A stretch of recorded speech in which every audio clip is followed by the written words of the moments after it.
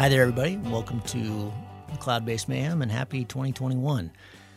The bar has moved yet again on insurance, so got a few things here at the top of the show to go through. First is insurance. GEOS is not offering a lot of their packages, like their Extreme Pack that we were recommending for a while since the Garmin buyout. We went into this last week with Bianca, a whole bunch of stuff on insurance at the top of that show, but I've just gotten some new information that is important. So they do still offer their high-risk benefit. That is when you press your SOS, GEOS is activated to come find you, do the search and rescue. If you have just standard SAR, which is what you get when you get an inReach, just automatically, or you can get the SAR 50 or 100, that doesn't cover paragliding and hang gliding and other quote-unquote extreme sports. So we've always needed this high-risk benefit. They still offer that. We were under the assumption that they didn't after the buyout, but they still do. So it's $179 a year. You'll find the link to that on my website. Just go to cloudbasedmayhem.com and put the search term in for insurance. You'll find that article under Are You Covered? And it explains all of this in detail. So I won't go into it too much right now, but you want that high-risk benefit for sure. The other thing that has changed is Global Rescue has removed their 100-mile rule that used to only activate if you were more than 100 miles from home. Now it's activated. You can use it anywhere. So that's a no-brainer. Get the Global Rescue. It's $329 a year, and you can breathe easy. And again, the links for that are on the website, cloudbasedmayhem.com. Just put in the search term insurance. Next, we continue to get awesome responses to the survey, and that's also on the website, cloudbasedmayhem.com/survey. And as a thank you to some of you who filled that in, and keep doing it if you haven't. I'm really paying attention to those. They're giving me great ideas for improving the show and asking better questions and all kinds of things. But we did a little drawing yesterday with my daughter, put it up on Facebook if you want to go check it out, for a couple of Bastien's beginners books that we had her on the show a while back. So she has that great book, Beginner's Paragliding, and then also some Cloud-Based Mayhem swag. So congratulations to Simon Gubelli, Richard Ackerman, Dominique Peltz, and Cal Breed. I've already reached out to all of you, and that stuff is in the mail. So thank you all for contributing to that survey. I really appreciate it. The book, Advanced Paragliding, my book that I've been talking about now for the last couple years, is finally, out. It's being printed right now. It will be shipped in early April, and we're taking pre-orders of that through Cross Country Magazine. So go to their website, xcmag.com/shop, and you can pre-order it now. If you use the code, just for you all, CB Mayhem 10, that's all capitalized, CB Mayhem 10, you will get 10% off the book and free shipping. So go check it out. This has been a massive work in progress, tons of effort. I got a whole bunch of help from the entire team over at Cross Country Magazine. You guys are awesome. Thank you so much. And it was a lot of fun. And this is basically the best of the best from over the first 100 shows. So there's kind of deep dives with 18 of the guests that we've had on the show, Will Gadd and Russ Ogden, and we went back to all of them and got more information so that a lot of the stuff that was not actually in the show. And then there's a whole bunch of chapters on risk and safety and recovering from fear injuries and how to thermal better and how to glide better. There's 14 of those. So there's a ton there. It's kind of the best of the best, like an encyclopedia of the mayhem. So I think you're going to enjoy it. I certainly have. I've, of course, read through it over and over and over again, editing and tweaking and making it better and better. And each time I do, I learn something new. So I think you'll enjoy that. That discount deal expires when we get to 750 books sold, and we're already over 500, and I'm recording this a few days before it's going to be out. So if you want that discount and the free shipping, get on it pretty quick. This week's top of the show tip comes from Rico Chandra, who's a show that we're going to be putting out here in a few weeks, recorded a while ago, but Jason Luritzen reached out a while back, and he was kind of making the jump from a low-end B three-liner to kind of one of these hybrid C's, 2 3-liners, and was having some trouble with that jump and wanted some advice. So here's some advice for moving up to a little bit spicier wing and less line planned for him. So from Rico, and then we will get it back into this show. What would be your advice to someone like that for, for when they move up to the wing? What should they be focusing on? What do they want to be thinking about? How can you kind of get up to speed on this new animal? Well, I definitely ground handle as much as possible.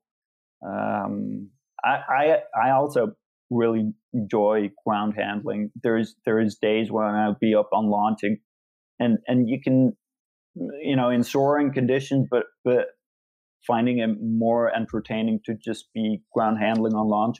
That's definitely one. Then I think awareness and observation. Be aware of what you're doing. Try to be aware of what you're doing. It's super difficult, but it's so helpful for flying. Maybe others can help point out stuff that you can't see yourself. But work on your awareness. I need to tell myself always to be more aware. If I'm not, for me at the moment, it's not that I'm too tied up with the glider as that pilot might be. For me, the glider is sort of second nature. But for me, awareness is, hey, I should, when I'm thermaling, always be, aware of, is there a cloud developing up above me? Is the cloud falling apart above me? Where are the other pilots? Where are birds all around me? Is there debris flying around? That sort of awareness, that's what I should be more aware of feeling very comfortable under my wing. And if you're not yet, if you have a new wing, it's being aware about trying to be aware about what's going on, being aware about what you're doing, and maybe others telling you that helps. Maybe trying to observe closer helps. Maybe even journaling. I have a strong feeling that journaling helps a lot. Most of us don't do it, but I think journaling probably would help. Cool. Hope you enjoyed that. My guest today is Kirsten Cito from Australia. She's down in Bright now. She's just built a little tiny home, and she has been guiding or operating these kind of cool women's fly-ins for the last couple of years, and I've had her on my list to have on the show for a long time. Last time I saw her was down there at the World Cup a few years back, and she's just doing awesome things in free flight. She's been really inspirational. In the show, we talk about how to get mentors and what they mean and how important they are, and how to make this sport just a lot more inclusive and safe and approachable for a lot more people. And more and more and more. We talk about all kinds of things, but I think you're going to enjoy this talk with a good friend of mine, Kirsten Cito. Enjoy. Kirsten, it's great to have you on the show. It's been a while since I've seen you. I think it was the World Cup down in Oz, going on 3 years ago or something like that, down in Bright. I understand you're living in Bright now. And you're sitting in your tiny home. This is cool. The listeners can't see this, of course, because this is audio, but you've built your tiny home. You were just getting into that project when I was down there, as I remember last time, and you've done some fun things. You're now the safety officer, and you've got this cool. I was just enjoying your website, Altitude with Attitude. So we're going to talk about flying and what you've been up to. But welcome to the show. Thanks, Gavin. I'm really excited to be on your podcast. I'm a huge fan, and I'm honored to join the list of literally hundreds of people now that you've interviewed. I know, it just keeps adding up, isn't it? It's crazy. We're just finishing up this book. I know I keep talking about it, and Cross Country keeps telling me not to, but it's been a work in progress over the last kind of couple of years now. But yeah, they keep adding up. The book's on the first 100, and I think we're almost to 140 now. Oh, it's awesome. Oh, cool. Well, thank you. So tell me, give the folks that don't know, what's your history? Give us the brief history with flying, how you got into this absurdity, and what led you to Altitude with Attitude. Right. Well, I've been thinking about flying all my life. I got my general aviation pilot's license when I was 16. I wanted to be a fighter pilot because as a 13-year-old, I had watched Top Gun and could not think of anything else I'd rather do. How could you not? I mean, you watched that volleyball game, right? You're like, I'm in. Right. But the realities of being short struck when I applied to the Air Force, and they informed me that I was too short to fly their fighter planes. So I kind of left flying for a while. General aviation's not a sport for a university student, so I actually let flying off the hook for quite a while. And about 15 years later, I was backpacking in Europe and came across a couple of guys who told me that I had to come parapente with them. And I had no idea what this was about. I think they were telling me that I was going to go tandem with them.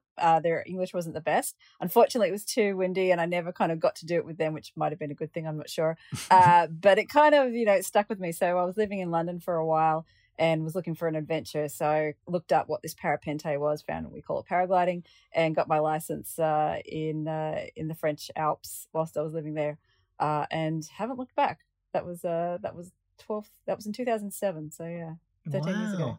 And then when did you move back to Oz? I moved back to Oz in 2009. Sadly, immediately after getting my license, I had an incident that resulted in a broken elbow. It's the most stupid thing that I've done, and I guess I learnt that lesson early. I wasn't yet licensed. I hadn't quite got signed off.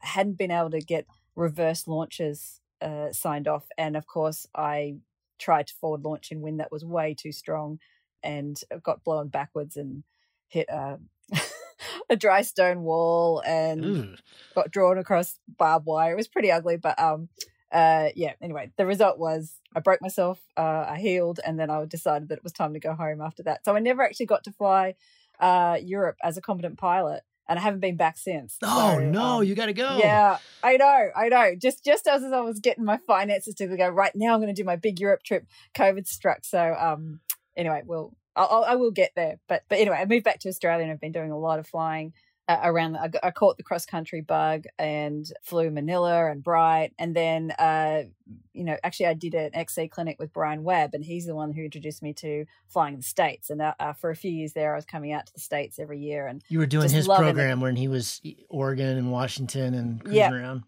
That's right, exactly. Yeah. And then Bruce did that a couple times. Yeah. I just fell in love with the flying community in the States and the diverse places that you can fly, just mind-blowing, which kind of distracted me from going to Europe, actually. A lot of people here in Australia will go to Europe every year. Not so many go to the States, and I just think it's an underrated area to explore, to fly. Wow, from an Australian perspective. I hadn't even anyway. anticipated asking you about that, but it'd be great to hear your perspectives on that, because obviously we've had plenty of people on the show that are from my area. You're talking about my zone, and what do you love about it? It's just very different. I mean, I've been fortunate enough to get some work in the States, and I spent 6 months in San Francisco and got to know the Bay Area pilots there, and they took me out to all sorts of places. I got to fly in Bishop. Yeah. And the people there were so accommodating to ensure that I got out there. They looked after me. They made sure that I was retrieved at the end of the day. And also, here's the thing that I love about traveling with paragliding. It puts you in places you really have no business to be in. One of my favorite memories is landing in some hick town out in the middle of nowhere. It had a saloon like with the swinging doors type thing, and a bunch of us walked in, and there's that moment that you get anywhere in the world where it feels like everything stops and everyone turns to look at you, and they know that you don't belong here, but they're like, whatever. And you sit down at the bar and you talk to the barman. You wouldn't be there under any other circumstances, but you landed there and you want a beer. That's what I that really sounds like love. Nevada to me, although that's not that unusual. There's a lot of those all over the West, but that sounds like Nevada. I bet that was a Bishop flight. Yeah. Yeah, all those little mining towns. I spent quite a bit of time flying in Nevada, east of the Sierras in the last few years. Of course, we had this Kiwi Search out there this year, but Yes. spent a lot of time with Revis, and I mean, it is just, it's vacant. There's not much going on out there. These tiny little towns, and these are not boom towns anymore. They were gold towns at the turn of the last century, and so they're most of them are kind of dilapidated and falling apart, and most of them don't even have concrete. It's just dirt roads, and it's a wild part of the world. It is a wild part, and then you compare that. Then about a year or two later, I think it was the year after, I got some work in Boulder in Colorado and spent some time out there. Cedar Wright was out there. He was much more junior back then, and he's a cack. But then their flying is completely different. They fly in the lee of the Rocky Mountains, and you need to learn a lot about differential pressures on either side of the Rocky Mountains. That was just a whole other type of flying. And this is the great thing about paragliding too. It's not just paragliding. You've got coastal, you've got inland, you've got mountain flying, you've got flatlands flying. And every site you go to, if you can spend enough time there, you get to unlock this whole other area of flying that tells you about the meteorology and also what's possible. You might go to one site and people are flying in winds you'd never fly in, and that's just what they've got. So they learn how to fly those winds. Or you go to another site and you'd be like, well, it's not on because there's no wind. And then you learn, no, there's a way to fly this site too. So it really broadens your toolkit if you can get out and fly a lot of different sites. And I find that the US has a lot to offer there. Yeah, and you have a little bit of that there in Bright too, don't you? I mean, it's a funny pocket. I think about like Passy and just down the road from Chamonix, you can fly in a crazy strong North Fern there. But if you went to Chamonix Valley, you're dead. But it's right there. It's just right next door. I like that about this sport, that it's very often we're operating. I mean, when you talk to the meteorologists like Nick Nanens and Hans and stuff, they're always saying, well, having all this knowledge helps, but we're not really operating in that part of the world. We're in the micro part where the models can only show so much. And then you have the sun and the thermals and the valley winds and all the things that they don't do a very good job of picking up. Which is the other great thing about the sport. Like, if you're going to fly safely, you have to contact your locals. You need to have a conversation with them and understand all those nuances about the site, the microclimatic side of it. And as a bit of an introvert myself, that forces me to connect with other people, and then I discover a whole other side to this sport, which is the people that you meet.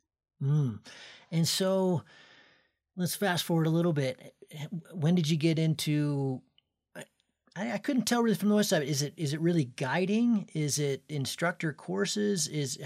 Describe what Altitude with Attitude is?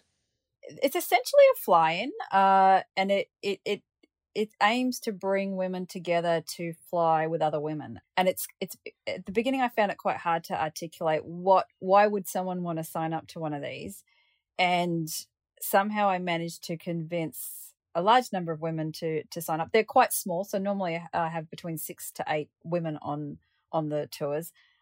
The idea is to expose them to new sites, but in a kind of a more supportive environment that they might be used to. And that's not to say that it's for people who are looking for support. It's for women pilots who are just looking to fly with other like-minded women pilots. And maybe like a safe place to get kicked out of the nest, in a sense. Is that a good analogy? Yep. Okay. Exactly.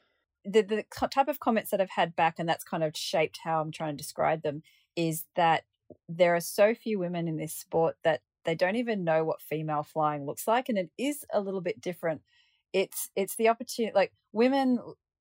I don't want to generalize, but what I've observed on many of my fly-ins is that when you get a bunch of women who fly together, they have the ability to laugh at themselves. It's such a humbling sport. The number of mistakes you make, whether you've just rolled down the hill in front of a huge crowd of tourists and hot comp pilots, and you have to pick yourself up and dust yourself off and find your dignity and courage to just try again.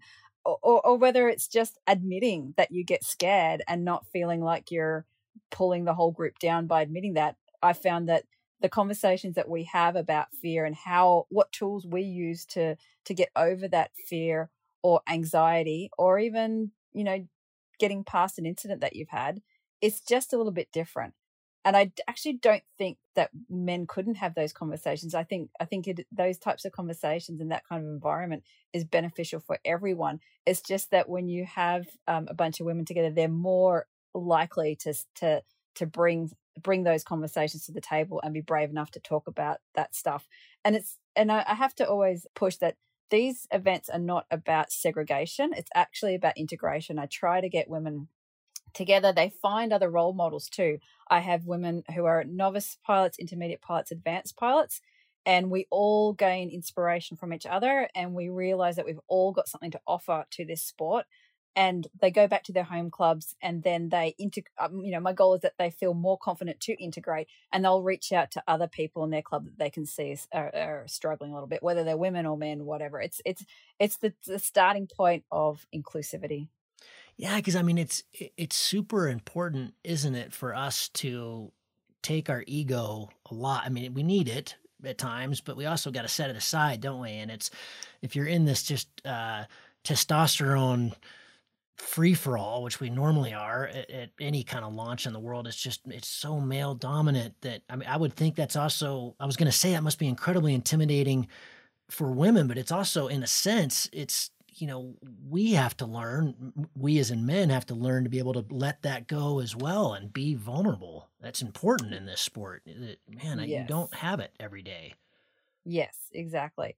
It's, I could talk for hours about this topic, but when for a start, having all women on a launch is fun, and there's a lot less pressure. I think the type of people who really excel at this sport are the type of people for whom courage and pushing yourself out there come naturally. They're the type of people who are more comfortable walking up to a launch and saying, "Hey, I'm new here. I don't know what I'm doing. Can someone give me a hand?" There are a lot of people who really struggle with walking up to a group of people that they don't know and saying that, particularly if you're a woman who's maybe not that forthcoming and there's a bunch of men standing around looking a little bit intimidating. Now, in my experience, when you make the effort, all of that bravado falls away and you generally find a very encouraging bunch of people who are more than happy to help you. But it's just breaking that ice. And again, some of the stories that we share are how we get around those things. What strategies do we employ to break that ice and to find people at a new site that can help us? I'm glad you said that. It seems to me, I'm just glad to hear that, because that's always what I've felt in this community. I mean, even at the extreme end, so to say the X Alps end, and that week before the race, there's no competitiveness going on at all. I mean, everybody there is a mentor, including the best of the best with Kriegel. I mean, he wants to share and teach everything, because we all know what we're going into. We're going flying. We could die, or we could get really hurt, and we're all looking out for one another. And I have always found, at least, that exists at every level of the sport. I mean, I don't think there's anybody ever standing on launch that doesn't have some pretty intimate knowledge with the dark side of it. And so maybe they need to be approached in the right way, or maybe they could offer advice in a better way than we often do. But I've always found that kind of everybody's okay with being a mentor to the extent of their ability. Right, because we've all been there. It's such a humbling sport. We've all all spent the hours on the bunny hill wondering why the hell we signed up for this course, and it just seems to be a lot of hard work. And then battling our way through the invisible forces in the sky. We've all been there. So these are fly-ins, and I noticed on your website you've done a bunch of them. I mean, you got started in this 2018, and you've been done a bunch. And it's interesting how this got started. I'm going to my journey through being one of very few women in a sport that is totally male dominated, and trying to find my place in this sport has not been linear at all. And I also see other women in various parts of this journey. So I started out pretty much saying, I'm not going to acknowledge that I'm a minority in this sport. There is absolutely no reason why I can't do as well as any other man in this sport. And to some extent that was true. And the only reason that I got involved in women's fly-ins is because a great leader in our sport who, and just on this point, I find that certainly in the community in Australia, we're a little bit reluctant to call out leaders in our community who offer something else other than amazing flying expertise. We're not all Kriegels, but we have a lot of people in our community who offer great leadership and vision for our sport. And in Australia, one of those people is John Brassel. He's been highly involved in the New South Wales Paragliding Association and is now president of the Sydney Club. He applied for a government grant to develop women in sport. And he approached me if I would lead these. He did all the organisation. He got all the money. All he wanted me to do was lead them. And I was at a point in time where some other women had been running some fly-ins that just didn't really get the momentum that they needed. And I must admit, I didn't even want to go to them because I felt that it would be a bunch of women sitting around talking about how scary it was to fly, which is interesting given what I just said before. So you thought it would potentially kind of even hold you back or just... I felt that it was going to provide... Kind of create your own ground suck deal.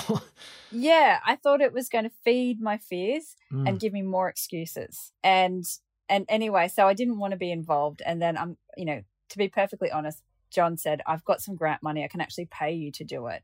Does that make a difference? And I am going to be completely honest and said, oh, actually, yes.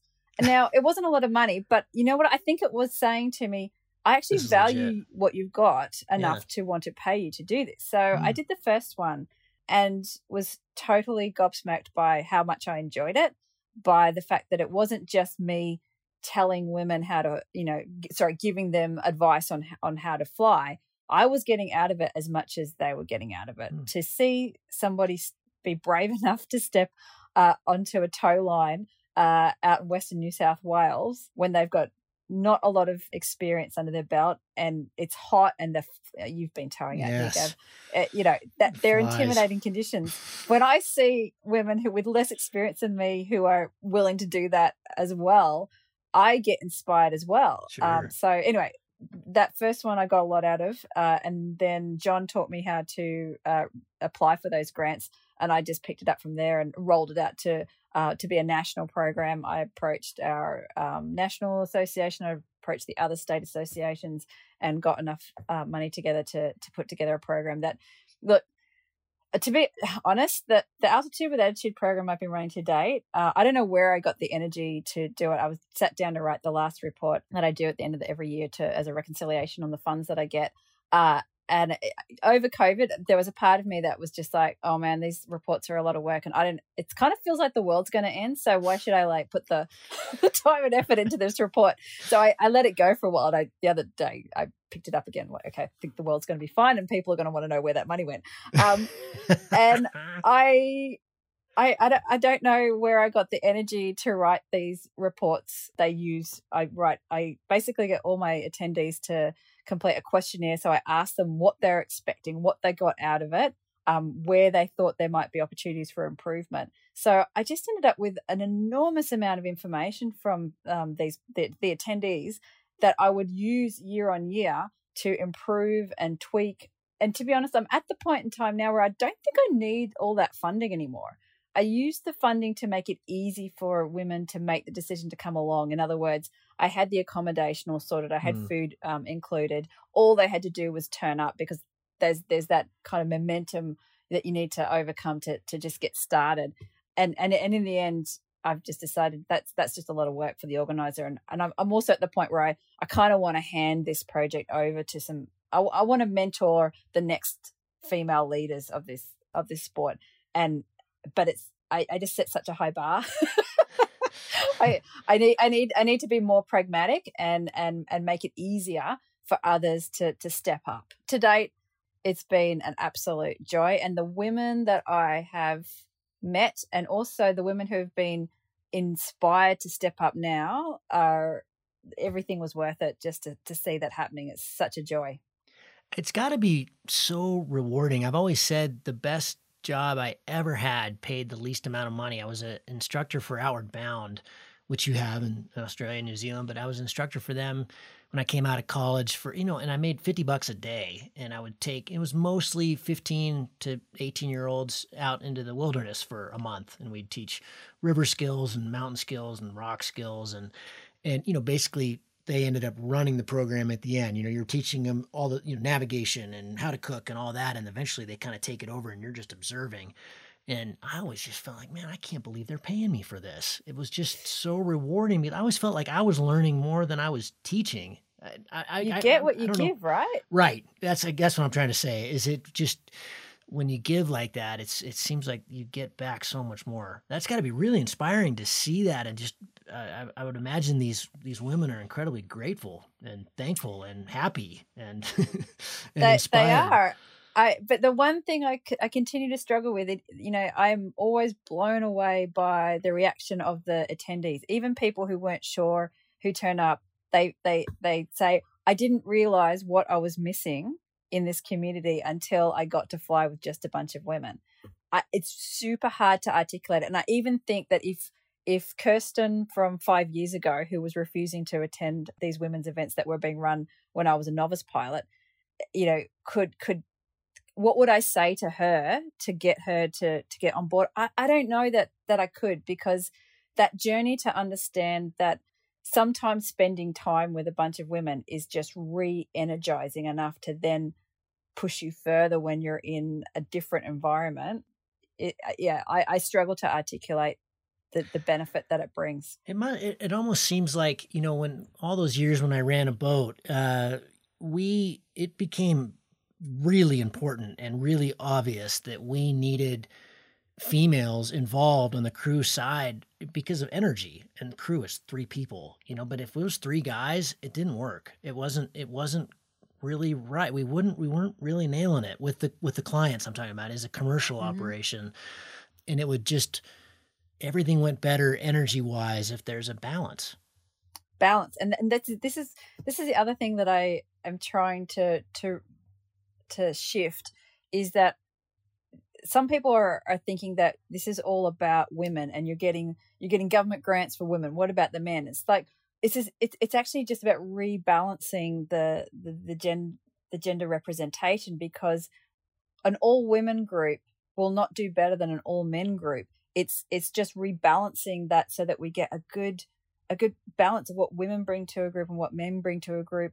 And sometimes it's even the act of it being explicit that you and I are different, and therefore we bring different attributes to the table. Whereas if you're in a homogenous group, sometimes you don't take the time to consider that. But yeah, gender balance is the goal here. Kirsten, I've asked this of a few other female pilots that we've had on the show, and we've gotten some great answers. And also, but I'm still confused by it, and I'm hoping you can help clear it up for me. Why do we not have the demographic representation in the sport that we do in life, in the world? That's still, to an extent, that still kind of baffles me. Yeah, and you've had some really interesting other guests on your show who have been able to answer a lot of this. Isabella and Adele Honti have had very valid answers to this. Adele was talking more about what doesn't contribute to that. So it's not a gender thing. Women can fly. They've got all the technical skills. They are lighter pilots. We represent more light pilots than men do. But I think there's two main issues that have yet to be really tackled.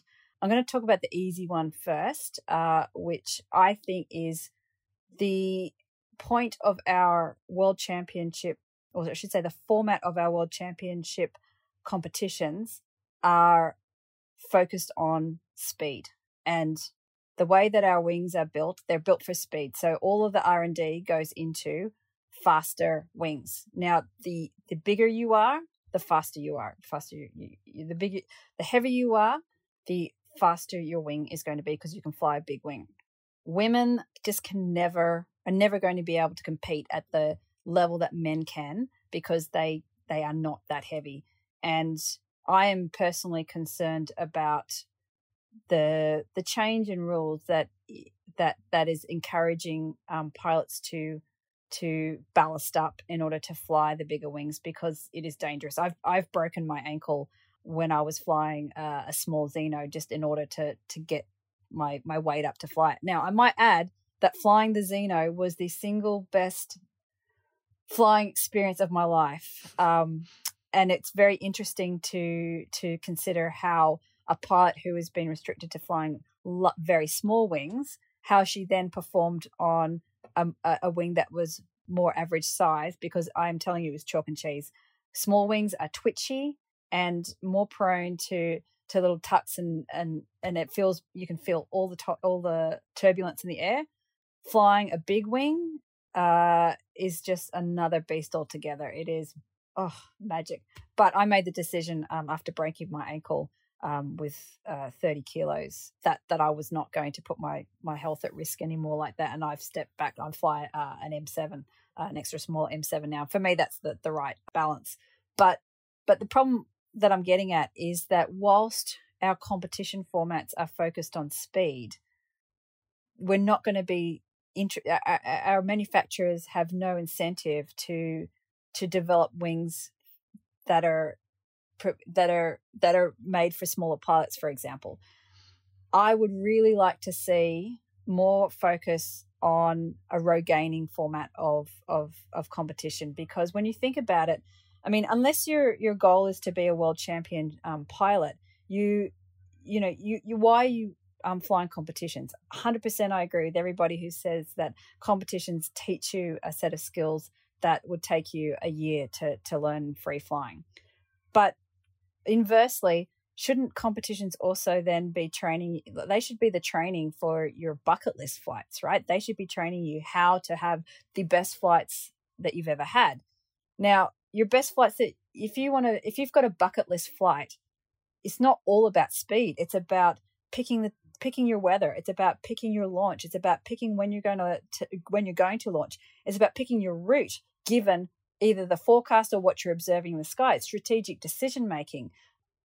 I think that we're going to end up with much more rounded pilots if we have a competition format that encourages a whole lot of skill sets. And then the person who wins that competition is going to be an amazing all-rounded pilot. They're not, to be honest, they probably are going to be a larger pilot, but they have to have all those other skills as well. So in my mind, if we need to change things from the top in order to be more inclusive of not just our big heavy pilots throughout the entire community. So, and would that bring more women to the sport, or is that just something that needs a fix? Because I agree with you that needs a fix, but I wonder if that would bring more women to it. I think it would, because the type of form, like in my mind, I've been talking to people about my goal competition format for quite a while, and I'm starting to see some little competitions pop up that are using waypoints and leaving it up to the pilot to decide how they're going to string those waypoints together, and then they get points based on how many waypoints they picked up along the way. In my mind, the way that you could have an all-inclusive competition that doesn't take away the thrill of racing. So, because I understand, to be honest, I don't race very much because I don't have enough pilots that are at my speed, but I hear competition pilots get hooked on racing. So we don't want to take that away, but we just want to create events that all the rest of us can have fun at as well. So if you had an event where everyone launches from the same launch, they take off whenever they want, because one of the most stressful parts of the current format is having to take off in that short period of time, and then possibly being in the super gaggle with 120, 30 pilots in the air. That's super stressful. If you could remove some of that stress and give pilots the freedom to take off whenever they wanted, start their flight whenever they wanted. If they want to race with a bunch of pilots, then they can do that. But it just means all the other pilots get to. It's about how do you get into competitions without that stress of being on launch, when all those pilots who are looking really serious and looking down at their instruments and they're struggling to get all their waypoints in and then they've got to get into the gear. They've got everything set up so that it's highly stressful. I think that turns a lot of people off. And when that scene is all male and you're one of few women, that's even more intimidating. Sure, yeah. So the idea of just taking off and getting points for however many waypoints you got, And maybe my mind, the goal would be you get a bonus if you all land at the designated landing zone, which means you get that party atmosphere as well. And everybody's high-fiving each other because maybe you just got 2 waypoints, but you landed at the LZ, and someone else who's like done a tour of the whole area and has collected 100 waypoints and is the absolute hero of the day, they're having the same party. You know, to me, that's about inclusivity. And that's going to get more women into it. You know, Marco's been doing this thing down in Valle, I think he calls it the XC Sky Race, that's kind of along those lines. I went down the last couple of years and participated in it before the Monarca, and it's really fun. So there's all the wings are handicapped. So he doesn't have the formula totally right yet, but it's in a perfect world, it wouldn't matter what wing you're on. You know, so in other words, a B could very easily beat a CCC wing because because of the handicap. And the handicap's very fair, and you really have to get home. You're penalized massive amounts if you don't close the triangle, which just makes it because he doesn't have the personnel to deal with retrieve. You know, so so you're basically once the algorithm is perfect, how it should work is the best XC pilot. So that's not the best competition pilot, but the best XC pilot will win this competition. Yes. You get four scores instead of, you know, if it's, I think it's a 6 or 7 day comp, but only 4 scores count. So a couple days you can really push it, or if you've blown it, you can kind of dial it back. And, you know, so there's still all the strategy and there's still all the competition, but there's a lot less stress because you decide when you launch, you decide how you're going to fly, you decide where you want to go. And then you get to see, oh man, I blew that day, you know, so-and-so did this kind of triangle. And, you know, because you have to decide the weather. I don't know about you, but I don't pay any attention to the weather if it's a comp or if it's a World Cup or that kind of thing, because it doesn't matter. You got to fly the task. I mean, you can't wait for the day to get a little bit better on launch. You're launching when everybody else is launching. And so you're not paying attention to a lot of the things that you really need to pay attention to be a good XC pilot.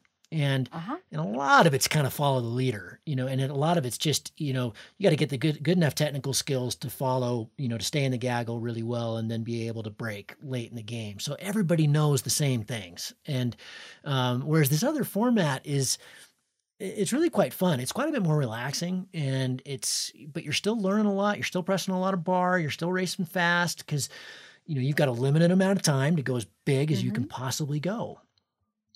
So that doesn't take away, like, speed is a valuable skill to learn. If you want to get the most out of your day, you have to be fast. So I'm not at all saying that we don't need that. I just think that it's one of a gamut of skills that a good XC pilot needs. Love it. Like you say, I like the idea of that. It sounds like some kind of a mix maybe between like Bruce's weightless comps that they've been doing. And there's a few formats of those, and maybe kind of what Marco's doing, like the one I was just talking about, where we kind of put the pieces together in a style that's going to reward the best pilot. Because the best pilot doesn't necessarily mean you're the biggest guy. And that, you know, the best pilot makes the most sense of the day. Right. 100%. The other aspect that I think probably needs a bit more discussion if we want to understand why we don't have that many women in this sport is the subtleties of well-meaning sexism, which might be rushing to help a novice female pilot on launch, which pretty much sends her the message that I need help. I'm not good enough to do this by myself. We all know what a head game flying is, and it's the most subtle things that can make a difference. I was helping a friend out with a license course and observed the same type of behavior, not from the instructors. Actually, there was a couple of other people there helping, but when the female students are being helped more than the male students, they're being robbed of opportunities to build confidence, even though those helping think they're actually doing a good thing. They're not helping at all. They're trying to do the right thing, aren't they? Yeah. Right. But actually, you know, we just need we just need to be thinking about making small mistakes as learning opportunities and opportunities to build confidence. So give us something exacting here that, you know, that the males listening to what should be the overriding, what should we be thinking about on launch? Give us some concrete advice that, because there's a lot of nuance there, isn't it? So it sounds to me like if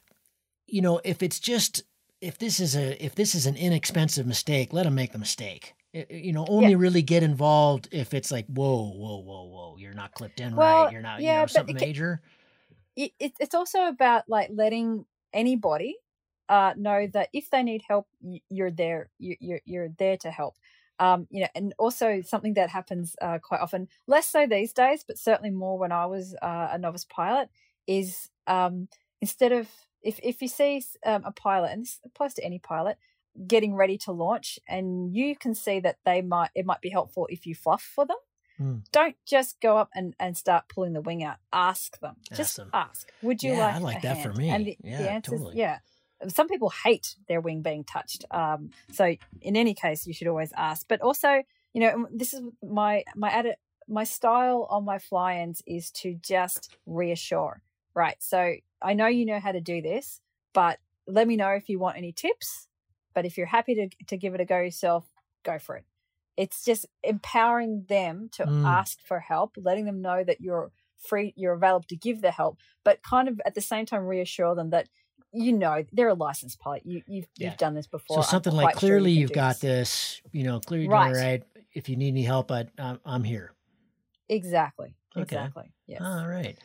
So do you, in your experience, has this behavior, as well-meaning as it is, driven women away from the sport? In other words, that's if we just fixed that, because again, these are people you're talking about that are already there. Is there anything we could do to just get them there? Yes. So sorry, you reminded me of the other point. Role models. The more visibility you can provide of other people like them, whoever your minority is that you're trying to encourage more of, they need to see that this is totally a sport for them, and they need to see that by seeing other people of that minority. So we're talking about women right now, so they need to see other women. Here's an interesting statistic. So our state average for women participating in paragliding is 8%. And in my local club, and then NEVHGC, we have double that. We have 16% women. So what are we doing differently? We've got a large number of women in our club. We've got a large number of women who are locals who are on launch every day.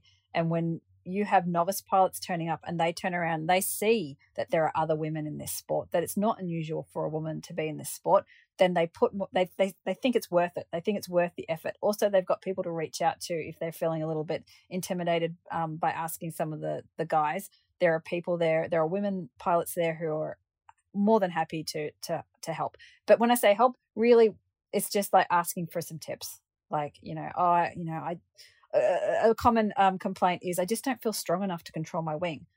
There are techniques that you can use as a smaller person to improve your control over the wing, or even just advice about small wings. But the point is, role models are so important, and I didn't understand that until I ran the women's fly-ins. That is what's going to make a huge difference, and it just requires getting some momentum into that critical volume. But that will also have a huge impact. Yeah, momentum. You need momentum there. Yes. Get the snowball rolling, and it'll grow. You mentioned Cedar, who's like an extreme extrovert. So for him, with his connections and media presence and all the things he's done in that world, it was incredibly easy for him to get top-notch mentors right off the bat, because he just walked right up and was like, you got to teach me how to do this, otherwise I'm going to kill myself, so you got to save my life. It wasn't that wasn't his wording, but that's what we were all hearing, that like, Jesus, this guy needs a mentor, he's going to kill himself. And but I would, but there's also a lot of introverts in everything, not just our sport. And I would think, one of the questions I get all the time is, hey, how do I find a mentor? And I would imagine this is great because you're providing a platform. Oh, here they are. I got to sign up for this week-long fly-in, and I get to ask questions. I think a lot of people have trouble with that. It's not right. And I think back to my own learning and my own progression, and just God, I was lucky, but I grew up in sports, and so I was comfortable with asking these pilots who were so much better than I was to help me out. But if I hadn't been, you get kicked out of the nest in this sport way too early, right? I mean, we get our little whatever P2 or whatever the equivalent is in Australia. Okay, there you go. You don't know shit. Oh, exactly. And that area is so.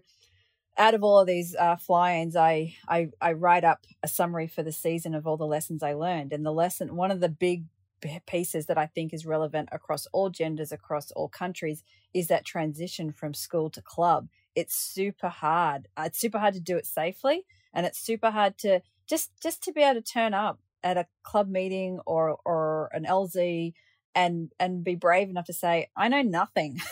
I really need some help. And the thing is that these are a bunch of people who are pretty excited about the day ahead and kind of have their own plans as well. So you've got to ask for time. And one thing that I think has kind of altered this for a lot of us, when I started flying in 2007, the quality of weather forecasting was nowhere near it is today. So we spent a lot of time turning up to sites and not flying because, the forecast didn't work out, and then spending a lot of time talking to people. And that's where I got to meet a lot of senior pilots who shared a lot of knowledge about flying or the site or even progression, because we had time to sit there and chew the fat. Today, the forecasting is so good, people just turn up and they fly. Well, this is the case in Bright anyway.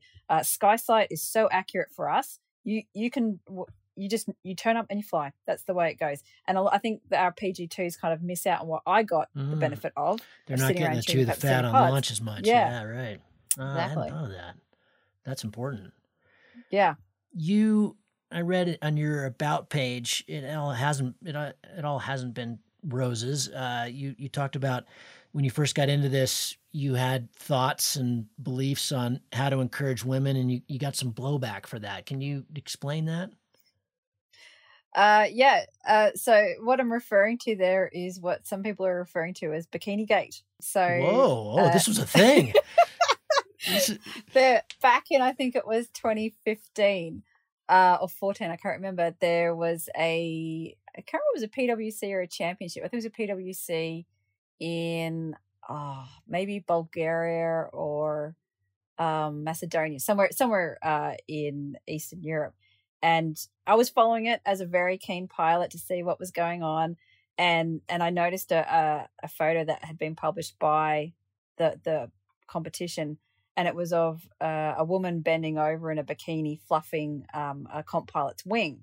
And I was just really disappointed because I'd been really excited to see the women that they were covering on this competition and feeling like, this was something that I should aspire to. But this photograph, the focus was clearly on this woman's crotch.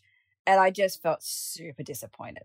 And so I, whether naively or not, posted something to say, hey, I think we can do better than this. How about we cover some of the female pilots instead? It's not great. And what I was exposed to, because that was a public post, and I don't generally write public posts anymore, was the number of people in the community who really objected to me calling that out. Wow.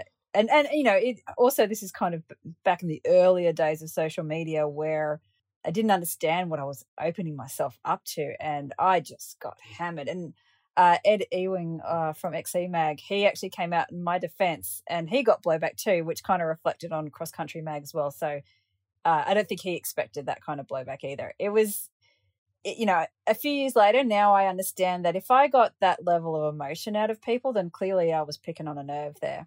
And I've, from that experience, I guess, what else has happened since then is we've kind of understood this theory of filter bubbles, where on social media you tend to connect with people who think very much like you, and you can be lulled into this feeling that the world is completely aligned with your belief systems and things like that. Own echo chambers, right? Yeah. Exactly. So that was a lesson for me, but also I think a valuable lesson in not everybody comes from a culture where we aim for gender parity or we value everybody equally. I'm not saying at all that, in Australia we are there, but I think most people agree that, that's something we want to aim for. And there are people out, cultures out there that just don't see that at all. So Sure. but that's kind of driven me to I guess stand up and say these things, and I guess stand up for pilots who might be feeling intimidated or disadvantaged by those comments, and just calling it out. Maybe not everyone will agree with me, but there's going to be a whole lot of people who are going to go, "Oh shit, I didn't realize that would be so offensive. That's not my intention at all. I will look, I will think more carefully about the things I say." Yeah, you can stick your feet into some places sometimes that it gets a lot of blowback, but sometimes they still need to be said. Yes, and this is what I have learned a lot lately. Sometimes you don't raise things to well, you might start out thinking that you're making a point to change people's minds. I think that's a dangerous intention to have, because you know, if it's an emotive topic, people are going to bite back, and that can be soul destroying. And I can't really overstate how stressful personally it was, that first incident on social media that I had. I felt brave, and then there was just one comment too many on social media that set me over the edge, and I was a bawling mess at work because I'd read one too many bad comments. But I think if you can step back and understand that we need brave people in our communities to say some uncomfortable things, and when people bark with emotion, it just means you've hit a nerve, which probably means you've got them thinking about the right things. It can be tough to receive some of that, but we need brave people to talk about uncomfortable topics. And what they call the silent majority. Right. Yeah. Yes. We're all in the silent majority. Everybody in here, it's everybody on the fringes that are barking so loud. But yeah. Well, tell me about lifestyle. Let's switch topics completely here. The last time I spoke to you, you were just moving to Bright, and you were setting up in this cute little tiny home that I see in your background. Yep. You've really oriented your life around flying and lifestyle. Tell me about that a little bit. Yeah. So my departure from what I would say a pretty stock standard life started when I decided to step out of full-time permanent work and into contract work. So I've been working as a business analyst in tech for probably the last 10 years now, working for big blue chip corporates, getting paid a lot of money, getting sick and tired of being told that I couldn't take 6 weeks leave to go travel the States, which is what I was doing at the time. So I just got to a point where my boss had actually said to me, "Kirsten, I can't keep giving you this amount of leave. You're a permanent employee. This is not the deal." And I went, "You're right. It's not the deal. I should be a contractor. I'm going to quit and become a contractor." So I did that, and then got my 6 weeks leave, and then came back and said, "So do you want to employ me as a contractor?" They said yes. So I got exactly what I wanted, with more money, because I was a contractor, not having to do all those horrible personal development reviews. And it just seemed like the universe was telling me this, going in the right direction. And then I started to realize that if I, took different contracts with different companies, I could take bigger breaks. I could take a few months off.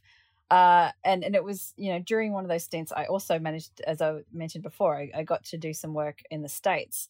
It was whilst I was over there in the States, the tiny house movement originated in the States, that I got the opportunity to spend a couple of nights in an Airbnb, a tiny house, and I just knew that was what I wanted to do.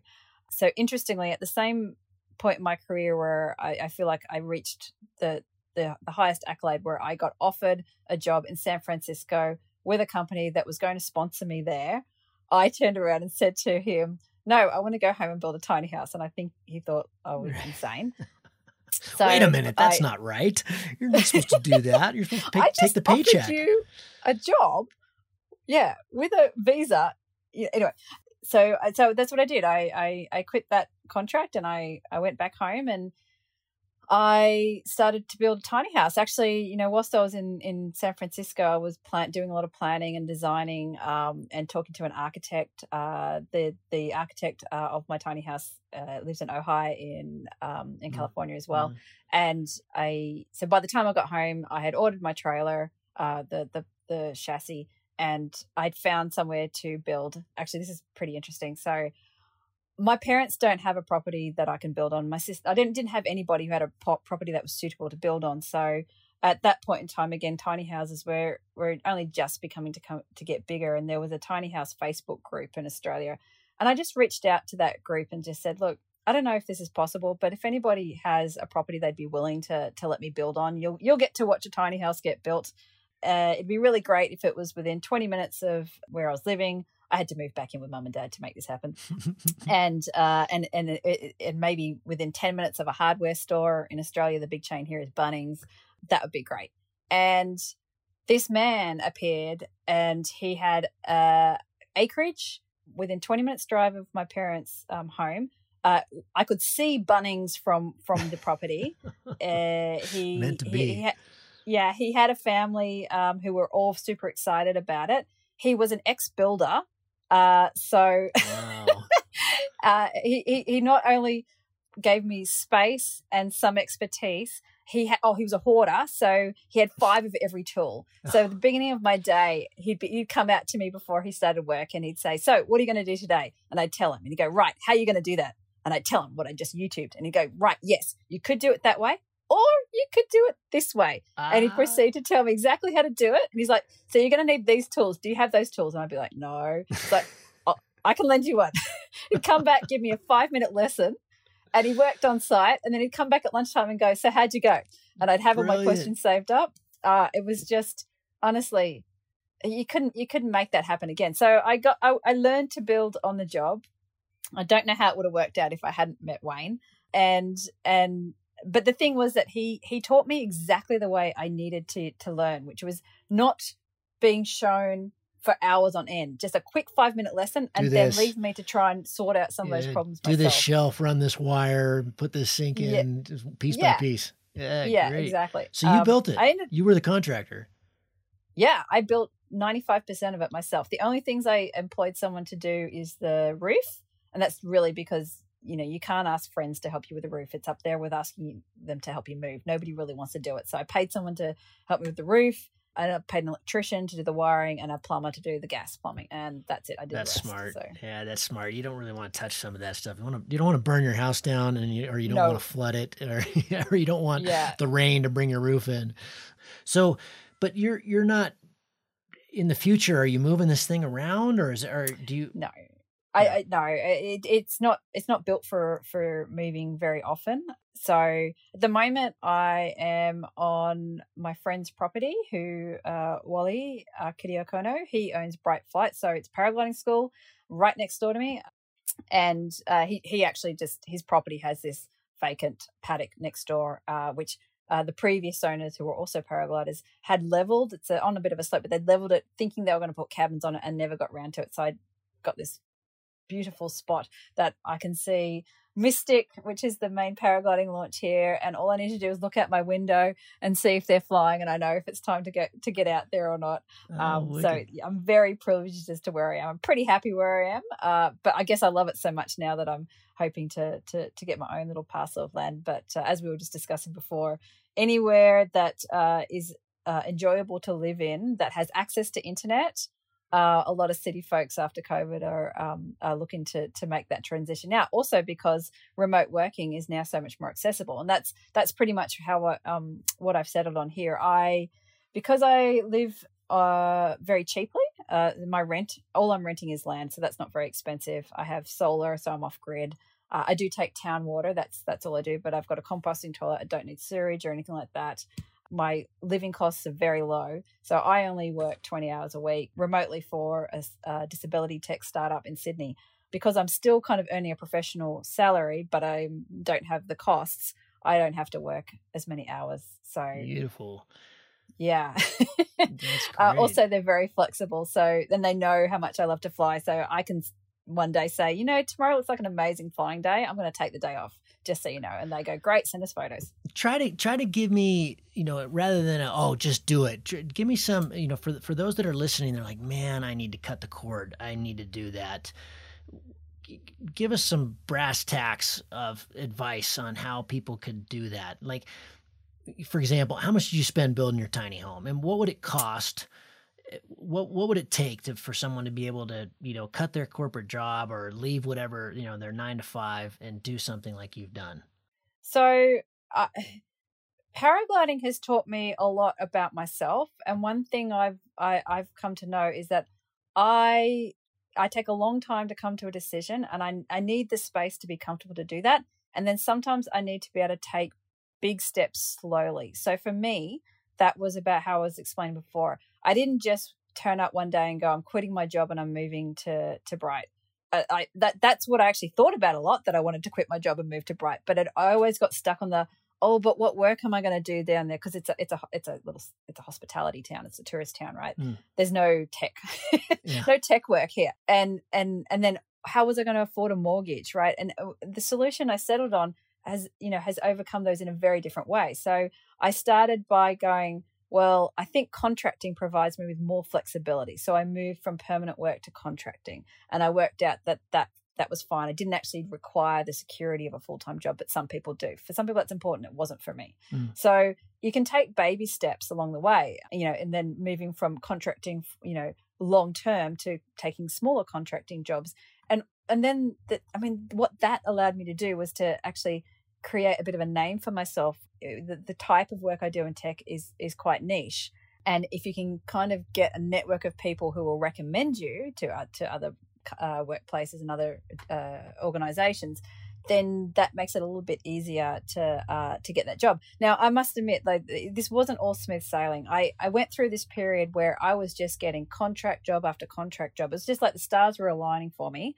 And that actually allowed me, I was getting paid so much that I could save enough to then afford to take, because I was building, I kind of went back and forth between building full-time and taking up contract jobs when I ran out of money. But I probably took about 12 months off altogether to build. Obviously, that's not the most efficient way to get a tiny house, but the process of learning to build was nonetheless a valuable life skill. I did that because I got those high-paying contract jobs beforehand. So I guess the other thing is that if you start, and I've observed this with a lot of other people too, once you start to follow your passions, the stars tend to align, and the universe tends to deliver, things that will keep you going down that path. So don't get too upset. Don't get too focused on having to have it all planned out before you step onto that path. Just take baby steps and see how it feels. Does it feel right? Are opportunities being presented to you that are pretty much the universe's way of saying, keep going, you're on the right path here? And that's exactly what happened to me. However, at the point where I moved to contract work, I built my tiny house, I moved the house down to Bright. I gave myself the summer off because I'd been working really hard. And then I was just like, well, so far the universe has delivered work to me, so it's just going to happen. And started to run out of money. I had to make more of an effort to try and find work. And at the point where I was just like, oh my God, I've made such a mistake. I can't get any work down here. A LinkedIn post, which again, I did something quite unusual. Most people use LinkedIn, and if you're a professional, you know this site, and if you're not, then you have no idea what I'm talking about. It's basically social media for professionals. Mostly people post job descriptions on LinkedIn, and I flipped that on its head, and I wrote a big post about who I was and all the things that I'd done, both personal and professional, and the fact that I was looking for some remote work. And somebody turned up and said, actually, I've got a startup that I can't really guarantee you a full-time job out of, but if you want to be flexible, we can make this work. And we have. And I've been there for 3 years, and that's what gives me my flexible lifestyle. At the same time, one of the benefits of COVID is now working remotely is becoming a lot more acceptable. I don't feel the same pressure that I have to stay with that company more. I still love working for them, but I feel like I'm now set up well to take advantage of remote working anywhere. I like how you say the stars align. I mean, a ship and harbor is safe, but that's not what they're built for, is it? That's right. Totally. And I mean, yes. I for some reason, when you were telling that story, I was thinking about, I think a lot about the two little people we have on our shoulders when we fly. You've got the one barking at you that you're going to die, and you've got the one barking at you that you're going to be fine. And a lot of flying for me and it's the same with life. You have to, there are times when you should listen to the other one. There are times when you've got to listen to both. There are times when one of them's just absurd, and you've got to set them aside and listen to the other for that period of time. But it seems like when you're doing the right thing, it does seem like resistance kind of peels away, doesn't it? It just feels right. And I think we can incorporate that into our flying. It's often not obvious, which, if you should be listening to the devil or the angel, which one's which, but it sounds like your experience is a lot like what we deal with just when we go for a flight. It's, when you're doing the right 100%. thing, it lines up. I refer to my experiences in the air when I am being challenged on the ground all the time.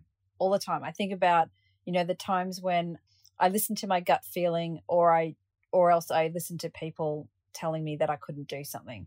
This is what I mean. Like, paragliding teaches you a lot about yourself.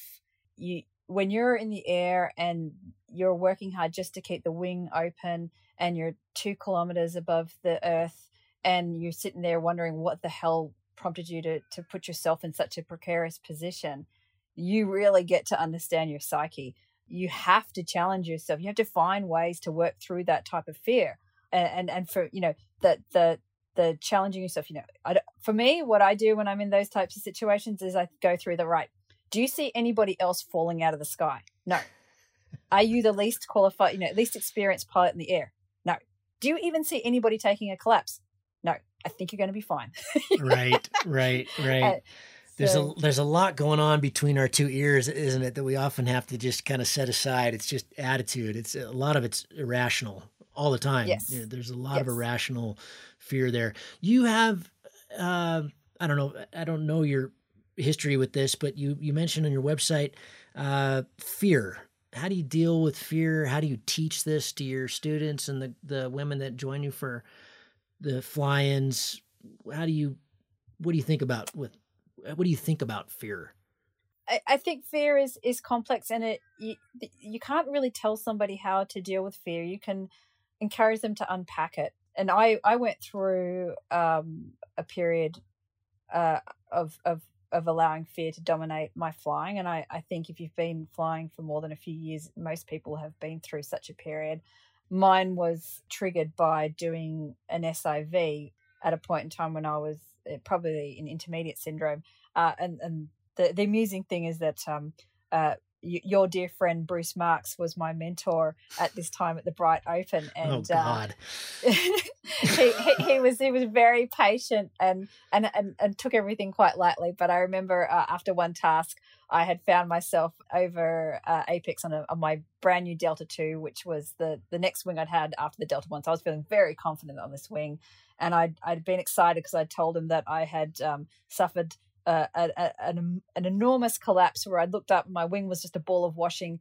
And after watching Jockey Sanderson SIV videos, somehow I'd magically been able to refer back to the stall part and execute a stall, and I'd flown away and I was safe. And I was pretty much going, aren't I good, Bruce? And he just looked at me and laughed and went, yeah, let's just like rewind a bit on that, shall we? Because, it might have worked out well, but it could have gone really bad. Have you done an SIV yet? And I was like, no, why would I need that? Yeah, you should probably go do an SIV. So I did go, I followed his advice and went and did an SIV and actually had some issues. The lesson I didn't know then that I've learnt since is that it's not really advisable to do your first SIV on an E&C. And even today when I do SIV, I take along an E&B just to warm up on, because I screwed up spins and big ears, for God's sake, into uncontrolled spins that what happened was I found a situation where I froze. The incident that I was excited to tell Bruce about was I didn't freeze, and I sorted it out, and I'm going to be fine. Doing the SIV and finding a situation where I froze then made me think that I now had discovered situations where I might not be okay because I might freeze to my death type thing. And after that, I was just really afraid of every single wing tick tuck, any kind of turbulence, which I couldn't work it out why. And I kept talking to people about it. I kept talking to people about what I was afraid of, what had changed. And so it wasn't until Gaynor Skoman, actually, she said to me, she was the one that released me by just picking up the right thing, which was, Kirsten, you may freeze again, but I guarantee you will not freeze as badly. Next time that happens, you will deal with it better. And that's what unlocked me. So I don't have an answer to everyone about their fear. My advice is just keep talking to people about it. Eventually you'll find somebody who just says something and they're not going to even realize how profound it's going to be, that is going to unlock it for you. And that's what I hear from lots of other people. Like they eventually find the thing that unlocks it for them, and then they can move forward. It still took me quite a long time to get back into it, but that released me and I could move on with my flying. Kirsten, I've got a bunch of questions here, and I'm just going to pick out a few. We just did this survey, and by the time by the time this show goes live, we'll have done this survey weeks and weeks and weeks ago, but this just came out, and I asked for new questions, and I'd love to fire some of them at you. Is that okay? Sure. Does free flight make other aspects of your life better or worse? So work, relationships, etc. Better. Why? Do you know why? Because it puts things into perspective. That's the holy grail, isn't it? Perspective. Yeah.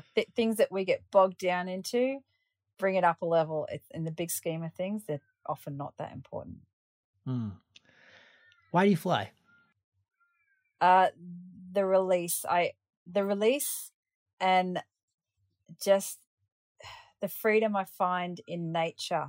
It is being released from the shackles of all of our worries on the ground and occupying a space that is truly a privilege to be in. And the best flights are when you get to share the air with eagles and touch the clouds and see the earth. Like you end up with a connection for the area that you're flying over that you would never get on the ground. It's not, I mean, that's just an additional connection. Hiking is another additional connection, but it's just such a privilege. If you had no restrictions on your life right now, financial or pandemic or otherwise, where would you go fly? If you pack your bags, you can go tomorrow, you can go anywhere in the world, where would you fly and why? Either Slovenia or France. Slovenia, because a friend of mine was showing me a flight he did on Avery, and I was, oh God, it looked amazing. And to have his commentary at the same time, I was like, man, I got to go there. But France, because I learned to fly there and I never returned there as a competent pilot, and I feel like I've robbed myself of such an opportunity. And I have friends there now who are pretty much saying, come, we'll take you flying, we'll give you a place to stay. And I haven't taken up those opportunities. And I guess also there was one video that I watched as a novice. I don't remember exactly who was in it, but somebody was flying in France over Mont Blanc. And I just thought that was the best thing ever. And I mean, it's probably, for many pilots who have managed to do that, it probably is still the best thing ever. But that's what's inspired me to keep pushing through a lot of the fear, is this idea that one day I might be able to fly the face of these rock cliffs. And I haven't achieved that dream yet. Well, you'll have to. It's only a flight away. Once this pandemic gets under control, I think there's going to be a lot of us itching to go do these kind of things. Final one, Kirsten, what skill or thing have you learned from life or any other sport that has helped you become a better pilot? Oh, that's a good one. Normally it's the other way around. I spend a lot of time thinking what paragliding teaches me, but what has life taught me? Let's do both. Paragliding has taught me to listen to my gut feeling. The number of times when, just because you don't understand what it's telling you, you don't need to know everything. You just need to listen to your intuition, and you can analyze it later, but in the heat of the moment, just listen to your gut feeling. Sometimes your gut is saying, go for it, you can do it. And your head's saying, this is dangerous, don't do it. Sometimes it's the other way around, where your head's going, everyone else is doing it, you should totally do it. And your gut's going, this is not your day. Yeah, I like listening to the gut. Yeah. That tends to I think sometimes also your gut might be telling you things that your head just doesn't want to hear. Yeah. So, but anyway, probably what life has taught me is that I can do hard things. Building a tiny house was really, really, really hard. And I did it. And I think like if there's something that I want to achieve in paragliding, some things are really hard. But if you stick to it and you are determined, you can do anything you want. Excellent. Kirsten, what a delight. It's awesome to sit here and see you. It's been, like I said, it's been a while, and congratulations on your tiny home and these wonderful courses, fly-ins that you're doing. Those sound awesome. I'm hoping somebody listening on this end of the, in other parts of the world will be inspired by your story and set up similar things, because that needs to happen more. We need more women in the sport, and we need more people like you. Thanks so much. That was a blast. Cool. It was fun. Thanks very much, Gav. And every day is the right day. If you find the Cloud-Based Mayhem valuable, you can support it in a lot of different ways. You can give us a rating on iTunes or Stitcher, or however you get your podcast. That goes a long ways and helps spread the word. You can blog about it on your own website or share it on social media. You can talk about it on the way up to launch with your pilot friends. I know a lot of interesting conversations have happened that way. And of course, you can support us financially. This show does take a lot of time, a lot of editing, a lot of storage and music and all kinds of behind the scenes cost. So if you can support us financially, all we've ever asked for is $1 a show. And you can do that through a one-time donation through PayPal, or you can set up a subscription service that charges you for each show that comes out. We put a new show out every 2 weeks. So for example, if you did $1 a show and every 2 weeks, it'd be about $25 a year. So way cheaper than a magazine subscription. And it makes all of this possible. I do not want to fund this show with advertising or sponsors. We get asked about that pretty frequently, but for a whole bunch of different reasons, which I've said many times on the show, I don't want to do that. I don't like having that stuff at the front of the show. And I also want you to know that these are authentic conversations with real people, and these are just our opinions, but our opinions are not being skewed by sponsors or advertising dollars. I think that's a pretty toxic business model. So I hope you dig that. You can support us. If you go to cloudbasedmayhem.com, you can find the places to support. You can do it through patreon.com/cloudbasedmayhem. If you want a recurring subscription, you can also do that directly through the website. We've tried to make it really easy, and that will give you access to all the bonus material, little video casts that we do and extra little nuggets that we find in conversations that don't make it into the main show, but we feel like you should hear. We don't put any of that behind a paywall. If you can't afford to support us, then just let me know and I'll set you up with an account. Of course, that'll be lifetime, and hopefully you're being in a position someday to be able to support us. But you'll find all that on the website. All of you who have supported us or even joined our newsletter or bought Cloud-Based Mayhem merchandise, t-shirts or hats or anything, you should be all set up. You should have an account and you should be able to access all that bonus material now. Thank you so much for listening. I really appreciate your support, and we'll see you on the next show. Thank you.